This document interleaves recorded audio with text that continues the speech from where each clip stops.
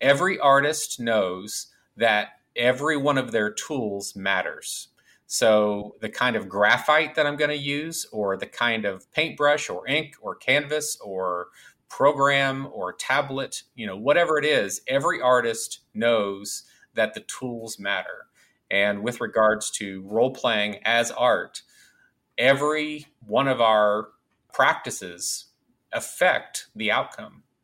So really a willingness to break habits and to adopt new ones, or even just to try new ones in a good faith way. If people are willing to do that, they will find a whole wealth of possibilities that their old habits had kept them locked away from.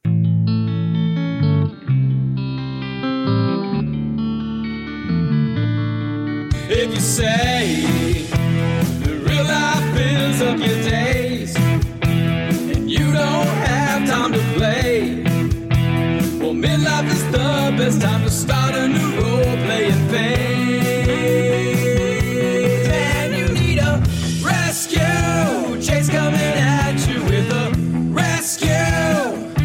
A role-play rescue. Chase gonna help, my friend. Let's sit down the game again. Rescue. My name is Che Webster, and this is Roleplay Rescue. Hello, rescuers. This episode, we are joined by someone who, despite my only meeting them a scant few weeks ago via Twitter, has become a strong acquaintance and a sizable influence on my thinking. The focus is upon the concept of Otherworld immersion and the way in which my guest thinks about this in their own fantasy role-playing games. We've had 2 conversations over the past month, and today you get to join us on our first chat. Before we begin, I must apologise for the quality, once again, of my voice during this episode. Thankfully, Daniel can be heard perfectly, but my side of the mic sounds like I'm doing a bad impersonation of Darth Vader. I'm not, contrary to appearances, speaking into an empty glass jar. This is Season 6, Episode 11, Otherworld Immersion, with Daniel Jones. Let's dive in. Rescue! Daniel Jones is a self-confessed IT nerd and the man behind the Eudaimonic Geekery blog, musing on the art of RPGs. He describes himself as an idea tinkerer, sharing interest in writing and philosophy with far more followers than I could dream of, probably because he's a published novelist. Daniel hails from Forest Fields, southern Indiana, where he is working on his beloved primeval fantasy RPG. Welcome to the show, Daniel, and thank you for joining us. Thanks for having me. All right. I wanted to have this chat with you because we were having I think it was a Twitter conversation or an email conversation about a term you called Otherworld immersion. But before we dive into that, I thought I'd ask some basic questions, if that's all right. Sure. How did you get started with role-playing games? Oh, I was 11 years old and just a kid on the playground, and some of the kids had the Blessed Red Box edition, and so all of us got pulled in, and I immediately was on fire for it as an 11-year-old. Couldn't get enough of it, and then within a couple of years, I had gone to advanced D&D, which everyone in my playing group had done, and it was just a real passion up until probably I was 15 or so, and then life pulled me this way and that, and then I returned to it after high school, and then again in college. And you've been gaming all the way through since college? No, interestingly, I played in college, and that's where I got serious about creating my own system, and had many iterations of it, and we were playing it heavily. And by heavily, I mean probably 40 to 60 hours a week we were gaming, and I was constantly tweaking my system. So it had taken over my life at that. And And so, interestingly, at about 2006, I decided to write and decided just to put RPGs behind me. And I did so for 10 years.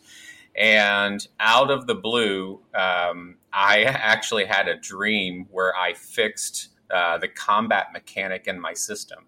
And you got to keep in mind that I had not been thinking about my system for years. I had moved on to writing, and it was my passion. It still is, but it had taken over. And then this one dream threw me back into it. And I've learned that I can't argue with the muse. Like, the muse tells me what it wants to work on, and I pretty much have to follow it. And if I don't, I accomplish nothing elsewhere. And so I got back to work on it. This has been about 2 years. I've been working on the system again, and that's primeval fantasy, right? That's right. That's a name I came up with probably only in the past 5 months or so, because if you are a designer and you want to make a game and you start coming up with names, just start Googling and they will all get shot down because someone somewhere has taken them and you can't replicate it. So primeval fantasy, the term is so precise for me now. It's so on the nose of what I want that it's what I have to go with, and I'm glad the others were taken. I can say that. Okay. Yeah. Tell us a little bit about it then. What is it that is primeval?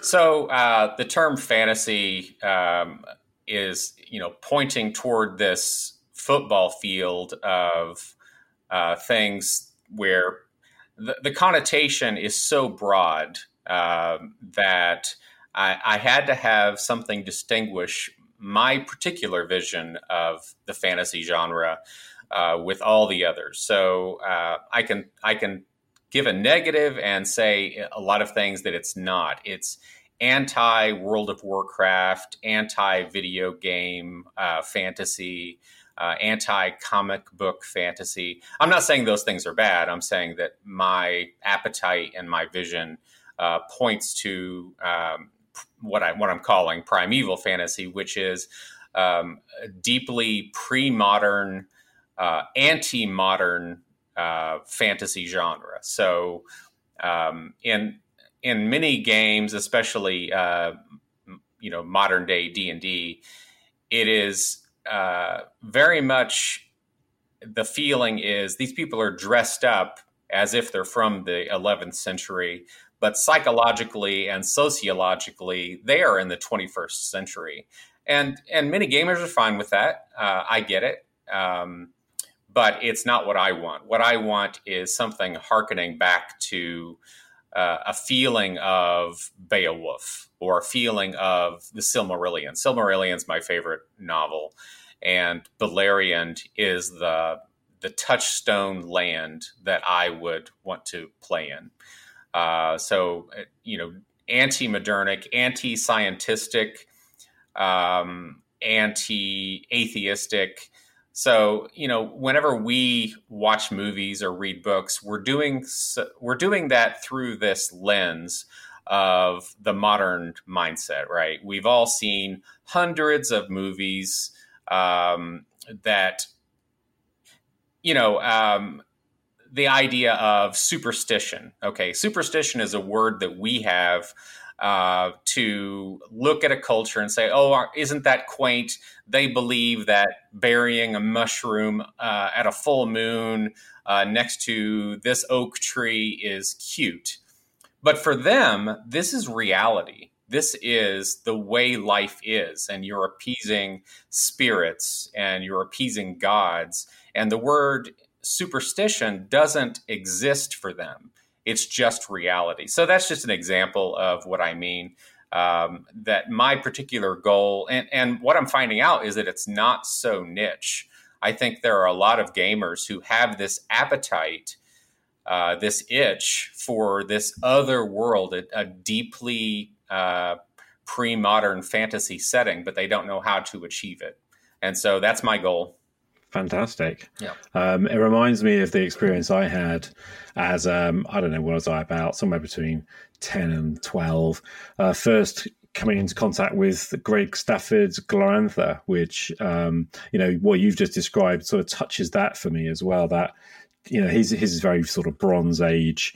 But what I loved about it was the spiritual realms, the gods and the spirits and all those things were real for the people in that setting. And what was always difficult, and as you've kind of just suggested, is that kind of getting out of the 21st century or the 20th century mindset and putting yourself into that world is really tricky to do. Mm-hmm. It is. Obviously, you've done some fantasy writing and also some philosophy and bits and pieces with that. So I'd kind of like to ask what the value of role-playing games is in your mind. Well, I think it has value on lots of levels. Primarily, it lets us escape the mess of the 21st century. The 21st century is a world of distraction, a world of inundation, not just from information, but polarizing and very intentionally crafted information that is meant to accommodate, people's agendas. So political polarization, especially in the U.S., I'm assuming in the U.K. as well. Absolutely. I mean, there's just so many things I hate about modernity that the fantasy realm lets me escape modernity and return to a level of humanity that modernity erodes. And I know that may sound extreme, but that's where I am. And interestingly, even 75 years ago, these are the sentiments of Tolkien. And of course, the internet didn't exist in any form. But I feel the same pull back to. I'm not saying the past is beautiful, and in fact, whenever I say primeval fantasy, I'm not thinking about any particular era of the past. I mean, there are certain eras that reflect the picture I want, like 5th century Britain is a touchstone for me. But I mean, things are ugly and muddy and murderous and et cetera. So I'm not glorifying the past. What I'm saying is that modernity is a worldview, and it's one it's quite damaging to the soul. So for you, it's about sort of reaching back into what it means to be human? Yeah, I think so. I think that modernity takes a lot of our humanity away. It takes our ability just to think and concentrate and ponder, anything, especially the 21st century. And it's getting worse every year. I mean, even 2015, just the technological addiction was not as prominent. If you read books by the neurologist Carr called The Shallows, he outlines this, and he's not just some, Luddite who is, trying to get people back to the Amish farms. He really is outlining how it's changing our brains and our societies. So what do you think role-playing games are doing that helps with all this then? I think role-playing games have the ability to strengthen the imagination and, well, I'm not sure. I mean, it totally depends on what we mean by role-playing games and different groups. I mean, it's so varied that maybe I can't answer it. I can just say that for me and for those who I've observed, it's very healthy to use the imagination, to use the mind, and then the interactive, which has always been a huge benefit. So you take, little nerdy kids like I was, and now you're actually getting to express your creativity in an interactive way. And that's just golden. I mean, if it's done properly, this can be downright therapeutic for kids, especially introverted kids. Yeah, not just kids. I mean, obviously, that I work with them. But I was always struck. It's interesting what you're saying, because I'm always struck by when people say the sort of things that you're saying. I'm always struck by the psychology, really, that I've read over the years and thought about. And I'm particularly thinking about the idea of telling stories together. and that meeting of minds that happens at a gaming table, that, the descriptive thing. I'm thinking about, I was recently talking to Menyon, who has a podcast. He's over in Japan, and he was talking about how language, the written word, the spoken word, has a certain magic to it that triggers the imagination in a way that pictures don't, right? Mm-hmm. And I think when we get together and we tell those stories, there's something there. And I'm also struck by the ritualistic nature of the role-playing game. So for me, I guess those things those thoughts are all being triggered in my mind as you're speaking. It's kind of interesting. Right then, we wanted to talk about immersion. Now, to give the brief background for everyone outside of it, and as I remember it, and please correct me if I get this wrong, but basically the mention was made of the word immersion in gaming, which is a word, I guess, fraught with misunderstanding. And you expressed this idea that where you've got to with it is this phrase, or this kind of touchstone of otherworld immersion. So what's that about? Tell us about that. Yeah, so going back to even before the website, The Forge, but I was greatly helped by The Forge back in the day. This is over, 18 years ago or so. So, yeah, the golden egg of role players has always been this thing, immersion. And so in our small circles, we would talk about immersion, and we knew what we meant because we were all the same small circle. But the problem is whenever you take it out into the wild, this word immersion ends up meaning so many things, and it can be applied to so many things in a different vein than what we in our circle had meant. So, for example, we can say, well, it's a really immersive role-playing experience. And the question is, well, what do you mean by that? Because I can be a poker player and be really immersed in playing poker or boxing or, whatever. And so in a vague sense, maybe it means I'm really into it.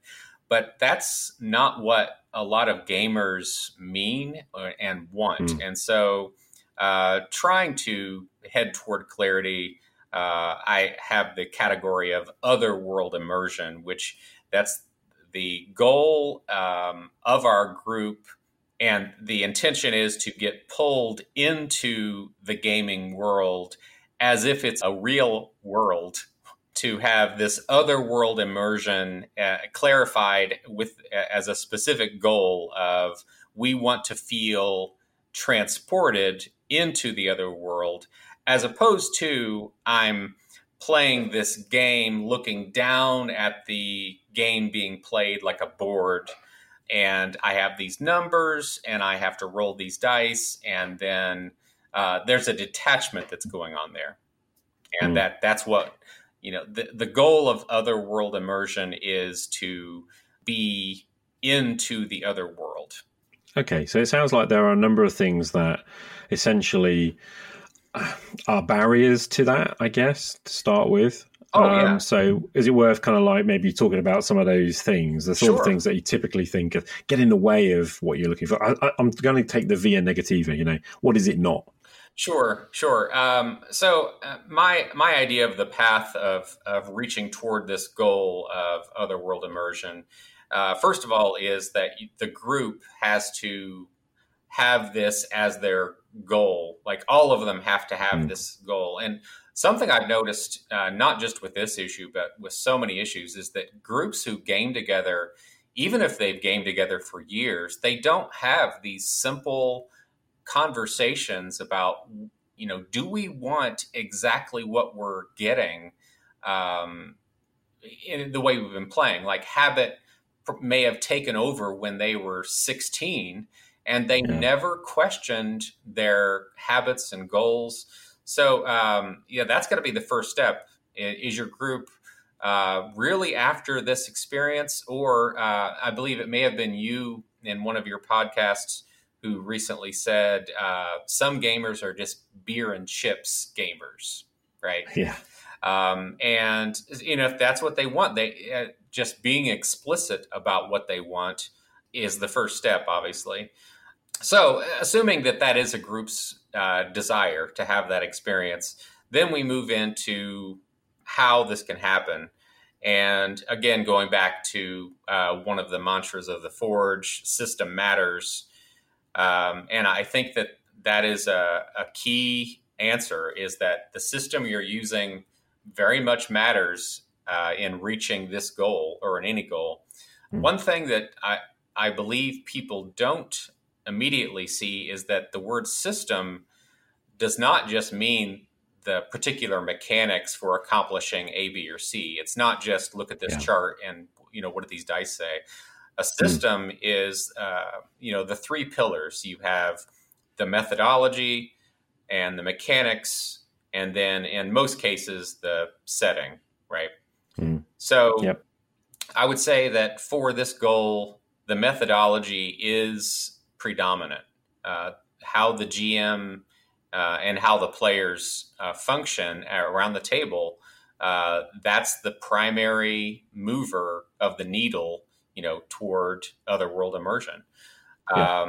And so specifically, it means escaping all of the habits of board gaming role-playing, which means getting rid of, pawn stance, as we used to call it, where you're looking down on the table with an isometric point of view. And that on a practical level, that means players should not be looking at the actual maps of the actual world or dungeon or cave, because that pulls us into a board gaming mentality.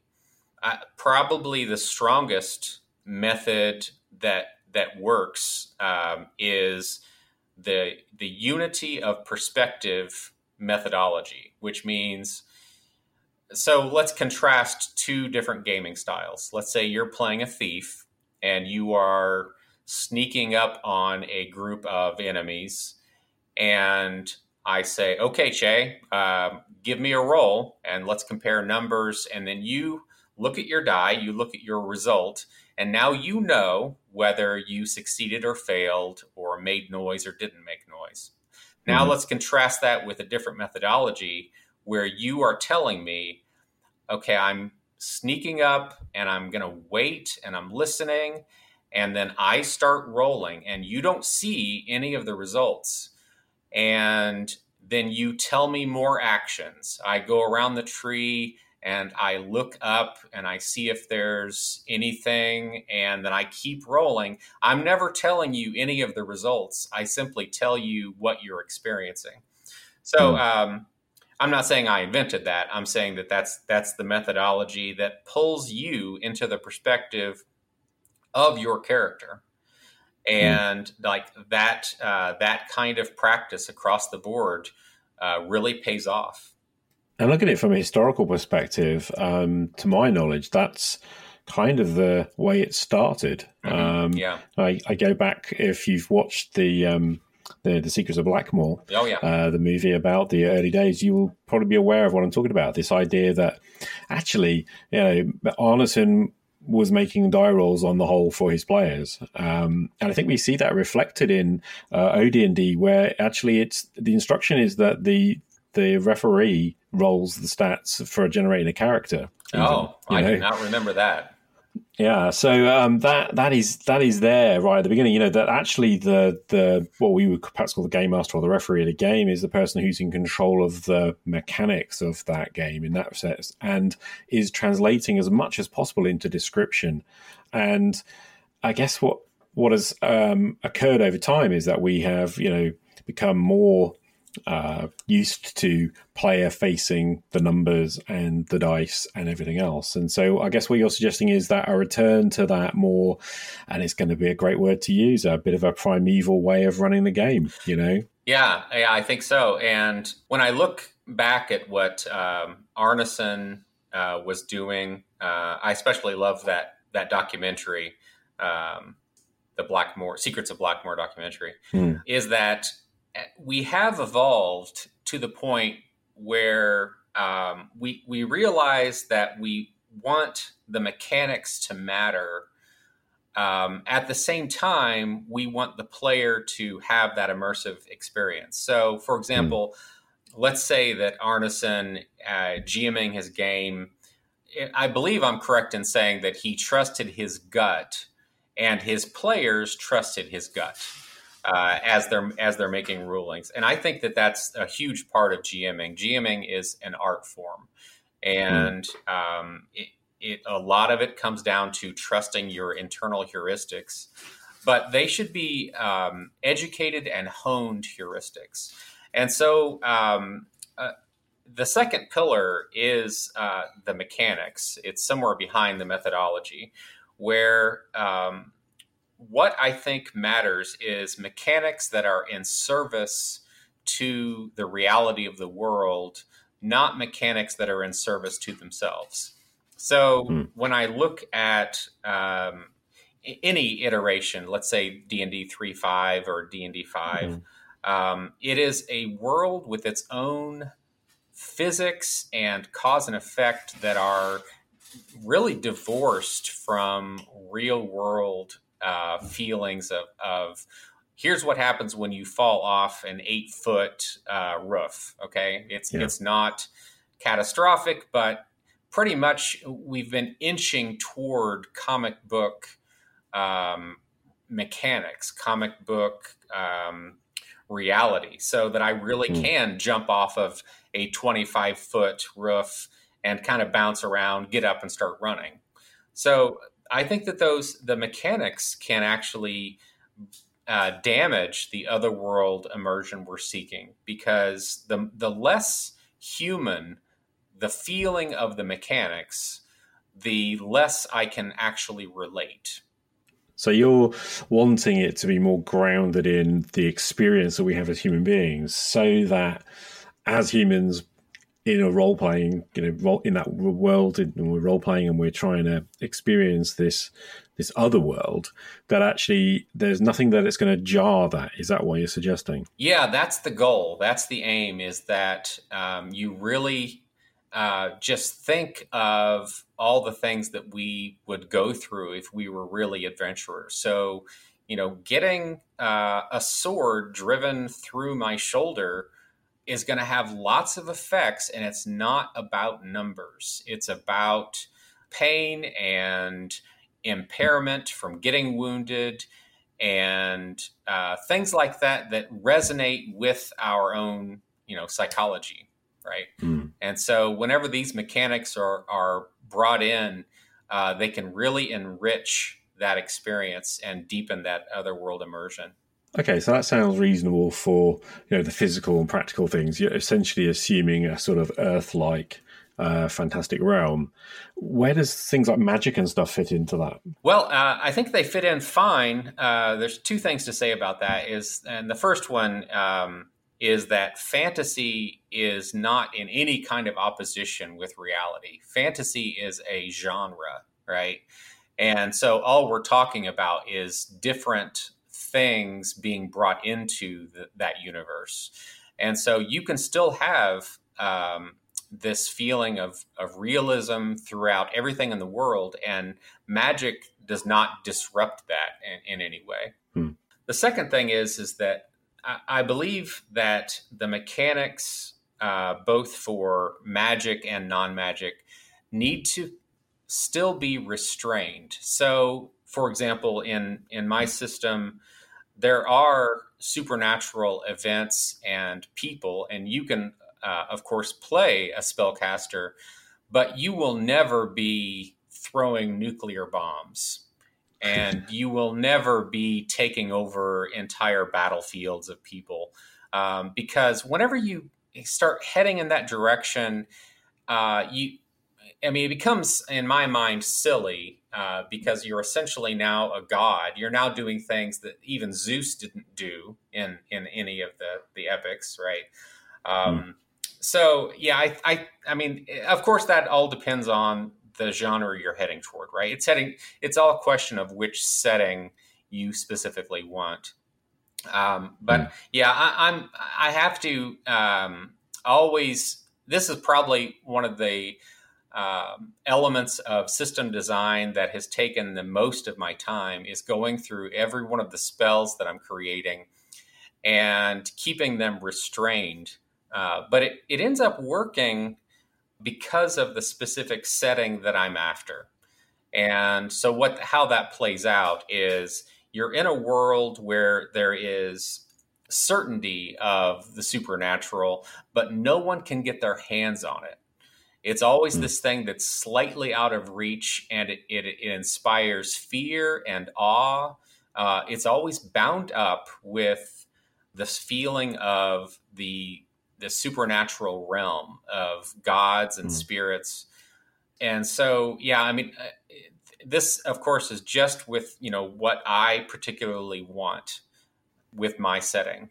So what have you discovered? I mean, you mentioned earlier that you didn't think it was, well, you thought it was maybe going to be a seriously niche of a niche of niche, but it's not. It's turning out not to be. So what have you discovered about other players who are interested in this approach? Yeah, what I'm finding is that there are many players who, they may love comic books and all of those action movies, but they love them separately from the experience they want, because many of them are still in love with medieval fantasy.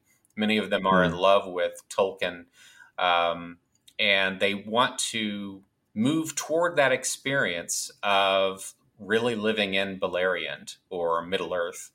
And they're finding that, I mean, I hate to sound like I'm bashing on D&D. It's just a very different animal than what I and what many others want. People want, they actually want more restraint in the system with regards to how tough they are and how much they can get away with, and how much power they get ever wield.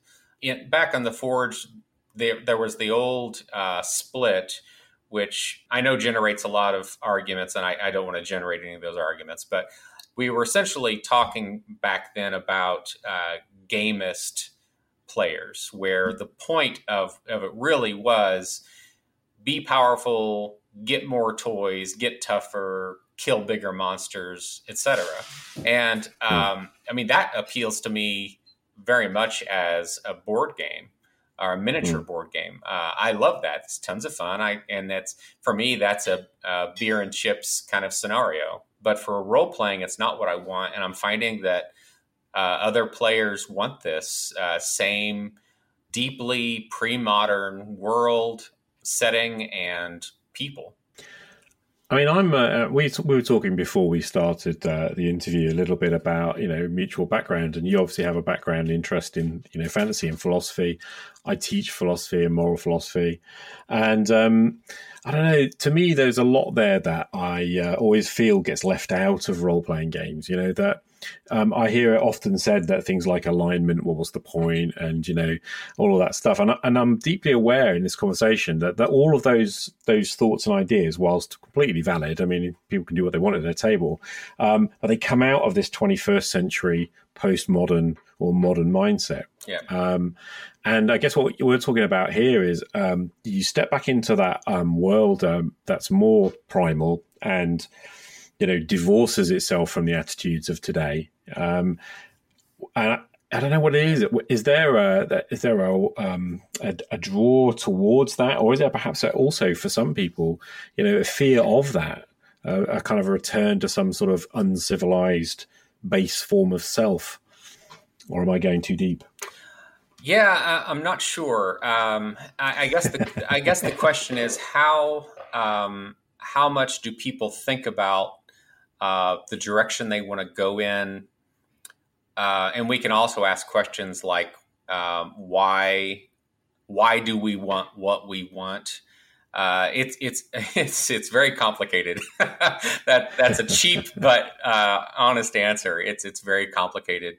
I find deep value in literature. I mean, the reason that Silmarillion is my favorite book is a mixture of his masterful prose, his mythology, and the feeling I get from being in Beleriand, which is the land of Silmarillion.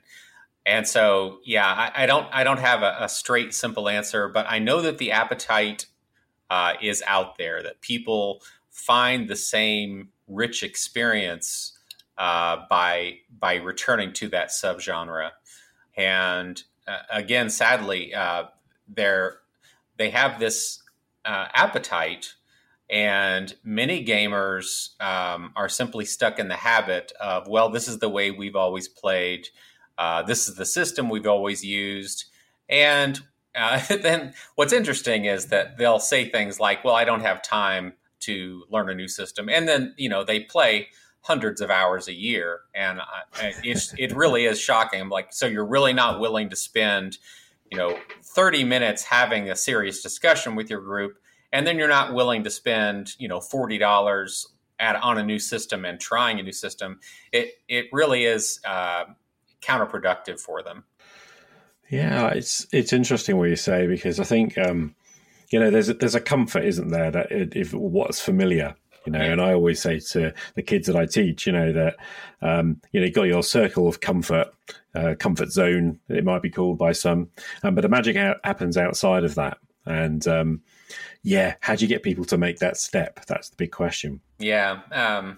Especially because there's so many, same thing with publishing now. So ever since the internet revolution with regards to publishing that happened about 10 years ago, what it could have accomplished got nullified just by the mountain of people, where everyone is writing a book and promising that it's fantastic, and simultaneously everyone is putting out role-playing books with a promise of this kind of experience, and it just gets lost in the noise. And so I think people get numbed to that. Oh, everyone is promising to give this kind of experience, and since everyone is promising it, they're probably all wrong.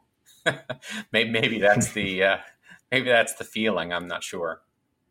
Well, I've always felt that, it's about the journey I've been taking over the last 18 months doing this podcast has been about, trying to find out how I can make my game really good, really deep experience. And obviously that depends on the particular experience that you want, as we've already outlined. I think there's plenty of time, I have plenty of space in my life for a bit of beer and pretzels and, a bit of a laugh and a knockabout. But equally, yes, I'm with you. I crave going to those places. It's interesting what you talk about, your system problem, or your game rule problem with combat got solved through a dream, because I remember being very young, and it was a dream experience that hooked me into the concept of role playing. And I guess in some ways I've been trying to get back there for 30 odd years, 38 years, something like that. There's something that I don't know. I've been reading again a lot with Carl Jung recently, and about the idea of the collective unconscious. Mm-hmm. And I sometimes wonder if what we do with role playing doesn't tap into that, or kind of probe that in some way. Yeah, it's interesting you say that, because let's say people who got started in the 80s, like I did as a kid, and whenever people hear about role playing, they think that I'm just trying to hold on to this nostalgia, but that's really not it. The reason that as an 11-year-old I was captivated is because my imagination, as children, of course, our imaginations are much more flexible. We can shift in and out of these fantasies much better than we can as, these realistic adults who have bills to pay and are tired, et cetera. And so, but we really can go beyond nostalgia, and by altering the way that we play, we can recapture that. And, the devil's in the details. If you have a group who really wants to do it, they can achieve it. They just can't do it the same way they've been doing it for years. You write about on your blog about the art of RPGs. What do you mean? Yeah, I really do believe that role-playing is a unique art within itself, and one that is distinct from novel writing and from any of the other mediums that we commonly go to. Obviously, many groups see themselves as writing a story, and that is great. But it's a totally different animal than writing a novel. or writing an instructional book. These are all different animals. And so I believe role-playing is an art that can generate a specific experience unique from novels and unique from all other mediums. And the experience, which I find so rich, is having a clear picture of what you want, and everyone in the group is on the same page about what they want, and then taking the right steps to maximize it. And some of it's, of course, random. I mean, there are groups out there who are, the group really does matter. I mean, the kinds of maturity that are required, people who are willing to be attentive. I mean, the worst thing for many GMs I've talked to through the years is having players who just don't pay attention. And of course, electronics make this 100 times worse than it ever was before. And so, yeah, there are a lot of little elements that go into it. And simply by making a list of all of the possible elements, and the biggest one, I believe, is the system, and taking these elements, putting them together and saying, how can we keep working to maximize this art? And again, this is beer and chips gamers are all rolling their eyes when they hear this, because it just sounds absurd. And I get it. If you don't have that appetite, then all of this sounds silly, right? But if you do have this appetite, and I think the appetite is more common than is generally expressed, and that if people actually did sit down to say, what do you actually want? What are you hungry for? That many of them would want this Otherworld immersive experience. I always get really frustrated by the use of the word fun. Now, this is going to sound really negative and probably really pretentious, but I don't play for fun. To me, that's a really, weak description.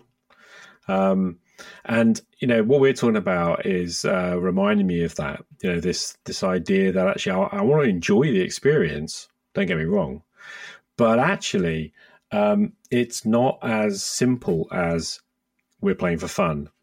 Does that mean it make any sense to you? Yeah, I mean, so it depends on how we're defining fun. I guess when we say the word fun, the connotation might be that it's trivial or fleeting. And I mean, there are many times when the word fun just does not suffice. When I read novels that I love, I wouldn't use the word fun, because the experience is too rich. It's too deep, and I mean, it's enjoyable. So I'm doing it for joy, but I wouldn't use the word fun. And I think I understand what you're saying. And that's the distinguishing word I would have, is fun versus joy. Yeah. And this, it's this term you used of Otherworld immersion. What actually connected with me was that idea of going, far deeper. I mean, I had a pretty good fun game with my wife for the weekend. I had a pretty good fun time out, I don't know, running with the dog when I was a kid, but actually those immersive experiences that actually reach deeper, they are, like you said, they're joyful, but they can also be terrifying. They can also be, moving. They can be all of those other emotions that actually fun doesn't quite, touch. Yeah. Yeah, I totally agree. Fun is kind of a fleeting, lighter. It's like watching a comedy. It's fun.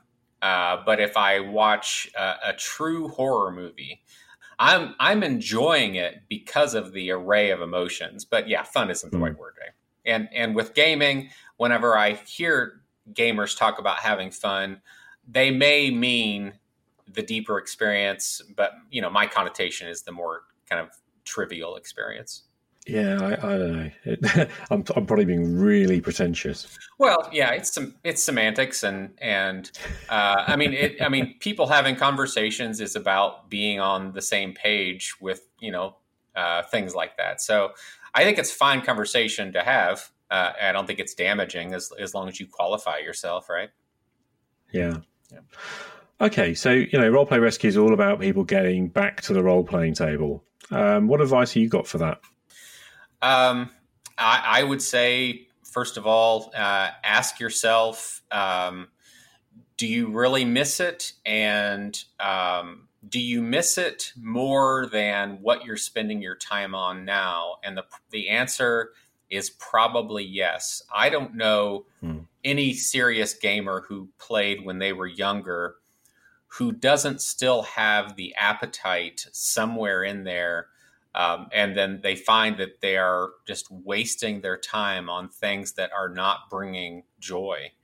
So if that assumption is true, then just ask yourself, do I want to recapture that experience that I had of exploring my imagination with others? And I mean, nowadays, the internet, for all the harm it does us, has opened up the door to game again with people that may live 1,000 or 5,000 miles away. And I don't enjoy playing online by comparison at all. It's much more tiring and hard to push through that barrier. But it is better than nothing at all, and it can be done. Those people you played with when you were in college, you can return to playing with them and just ask yourself if you don't really want to. Throw away your Netflix, throw away, however many hours you spend on social media or watching just dumb TV shows. Okay, we've talked about RPGs as art. We've talked about Otherworld Immersion. We've talked about, your kind of desire to return to a primeval fantasy and the system that you're working on. We talked about perhaps some of the value of role-playing games and all the way back to where you got started. What haven't we covered that you wanted to say? Well, I mean, the biggest, I don't know if this will fit in or not. I guess the biggest thing is what I ended on, which is asking yourself if you should, return to the thing you loved. I would love to see gamers be open to good faith attempt at new systems. I think it's sad that people, they've gotten themselves to the point when they are actually role playing and they're getting together through one means or another, but then they're stuck in the old system and old habits. And this is another layer of questioning of, if you really do want that experience, are you willing to break other habits? And some of those habits are systemic or methodological. The methodology, getting groups to change their methodology is the hardest single thing you can get another group to try. Because they can all look at a chart and a rule that says, under this experience, roll this dice and get this result. The harder thing is change the way you set up your table so that players can't see the miniature figures. Change the way that you have a map on the wall and you point to a spot on the wall and say, you're here and now you're going to go here. Get rid of the dungeon map that says you're in this room and now you're going down this hall, because all of those elements, they sound trivial and even like neurotic with regards to why am I not doing things the way I used to? And it's because, and this goes back to art, every artist knows that every one of their tools matters. So the kind of graphite that I'm going to use, or the kind of paintbrush or ink or canvas or program or tablet, whatever it is, every artist knows that the tools matter. And with regards to role-playing as art, every one of our practices affect the outcome. So really a willingness to break habits and to adopt new ones, or even just to try new ones in a good faith way. If people are willing to do that, they will find a whole wealth of possibilities that their old habits had kept them locked away from. It's interesting what you're talking about. I found simple things like recently running Dolmenwood in a playtest for Gavin Norman. I just started using a pencil and paper instead of any other kind of, tool for writing and making notes. Mm-hmm. We also took away everything apart from, talking online. We were just using video chat, real dice. And it's really interesting because the experience became very rich when I did things like, sometimes I asked the player to roll some dice for me, but didn't tell them why. Mm-hmm. And other times I'd be rolling totally in secret, like you were describing earlier, And you're right, the experience completely changed. The game mechanics were exactly the same as we played them any other time. But actually the experience of that altered radically. Mm-hmm. That's right. And that has so many applications, and it sounds like many gamers feel insulted whenever you start suggesting methodological changes, because they feel like you're saying, well, the way you're doing it is wrong and go to my way, and that's not what I'm saying at all. I'm saying that there is a level of objectivity to art, and all of the pros know that. And they don't just, grab a piece of charcoal and start scrawling away on a rock randomly and produce masterpieces. That's not how it happens. And simultaneously with role-playing games, we get specific results from specific actions. Which is, as I said, primarily method, but also mechanics and also very specific settings. I suppose this is one more thing I could say about the specific fantasy subgenre that I want, which I call primeval fantasy. And it really does require pre-game conversations about what this setting looks like and what the people think like and act like. And again, some gamers will just balk at that because it sounds like you're being intentionally lofty or intentionally niche with what you want. But again, it is just, I've seen it over and over again. It bears remarkable fruit whenever the players know they're in a world that is highly distinct from the 21st century. It's ironic. I mean, I remember many times over the years when I've talked about various different methodological changes and tried some things and failed many things. But the experimentation was what was important to my mind. But every time from outside, I've met opposition of, why would you waste your time on that? I haven't got time for that. And like you said earlier, time is always invoked as a, for example, asking a player to really work through with me in a sort of a mini interview before we play, to sort of just kind of get a sense of who the characters are. And often I would suggest that I will play an NPC and we will have a conversation character to character, just to discover a little bit about that character and my NPC. And I've had people say to me, you're crazy. Why would you waste your time on that? And it's like, for me, it's just not necessarily a waste of time. Yeah. And that is a signal that gamer probably doesn't want the same experience that you want. Or which is fine. Yeah, it's fine. Yeah. I mean, beer and chips is great. And, life is exhausting. And if you need your gaming time to be the beer and chips experience, then that's great. But there are many who want the deeper, immersive, joyous experience. It's a rich experience. It's the difference between going and watching an Adam Sandler movie and going and watching Apocalypse Now. It's two radically different experiences. And I feel it's probably on a spectrum as well. Right? Oh, yeah. That actually you would, because we're almost painting it as, beer and chips versus deeply immersive. Yeah. But actually there's I feel there's probably a journey. I mean, I feel like I'm on that journey. I feel there's a journey to go on to get there. And like you said, it's almost a quest in of itself, right? To immerse, to get into that other world. Yeah, I'm sure you've talked about this before, but what was the triggering point for yourself to actually choose to get back into it? Was there a specific moment that you can cite?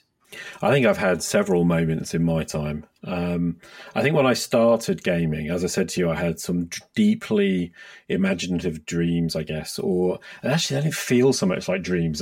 Greg Stafford, when he talked about and wrote about Glorantha, said he discovered Glorantha in 1966. And I kind of relate to that in some ways. I discovered my fantasy world, my Kovnir, in about 1983 or something. And I think what there's been is that I've had various gaming experiences where it just felt empty. And every single time I've pushed towards more immersive experience and tried to get back to that specific experience that I had, as a kid and bring that to the table, I've found that richer. But I've found also that, like you said, I guess up till now, I've not talked about it openly enough. Like in actual fact, I've maybe I've been afraid that others would reject that or think I was pretentious or too serious. I think Hobbs and I were talking about this in a recent episode. Jason Hobbs and I talked about being too serious in our game and always being told by people we're far too serious. And I guess I've been sensitive to that.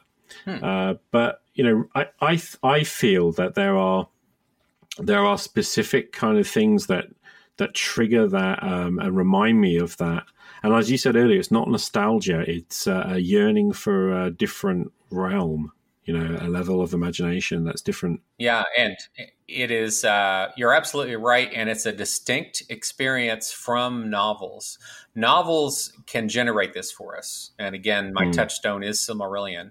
But the gaming experience it's different because you're all participating. You're all of the same mind with regards to the appetite and the goal, and you're all working together to achieve that goal. And wherever you are on that journey of achieving your goal or not, the fact that you're all working together to achieve it is another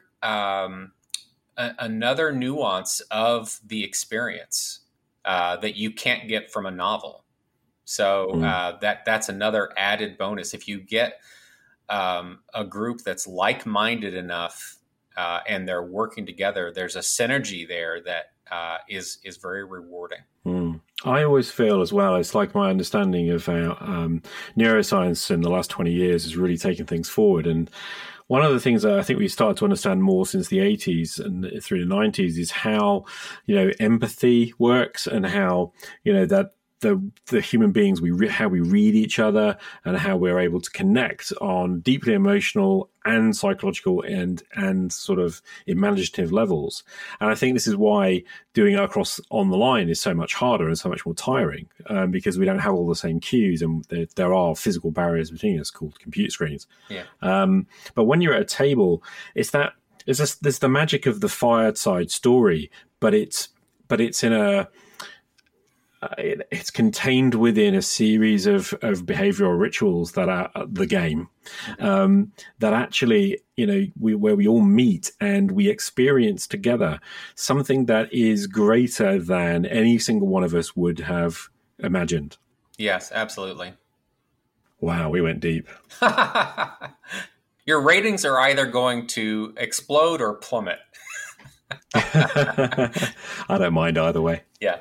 I think this is a really deep conversation, and we could probably keep going for hours and hours and hours. But it's fabulous to begin, and I think for me, it's just great to out that feeling and that desire, to actually engage with somebody on that. So thank you so much for that conversation. I really appreciate it. Sure, absolutely. I really enjoyed it. Daniel Jones, thanks so much for your time. I'll bid you adieu. All right, take care.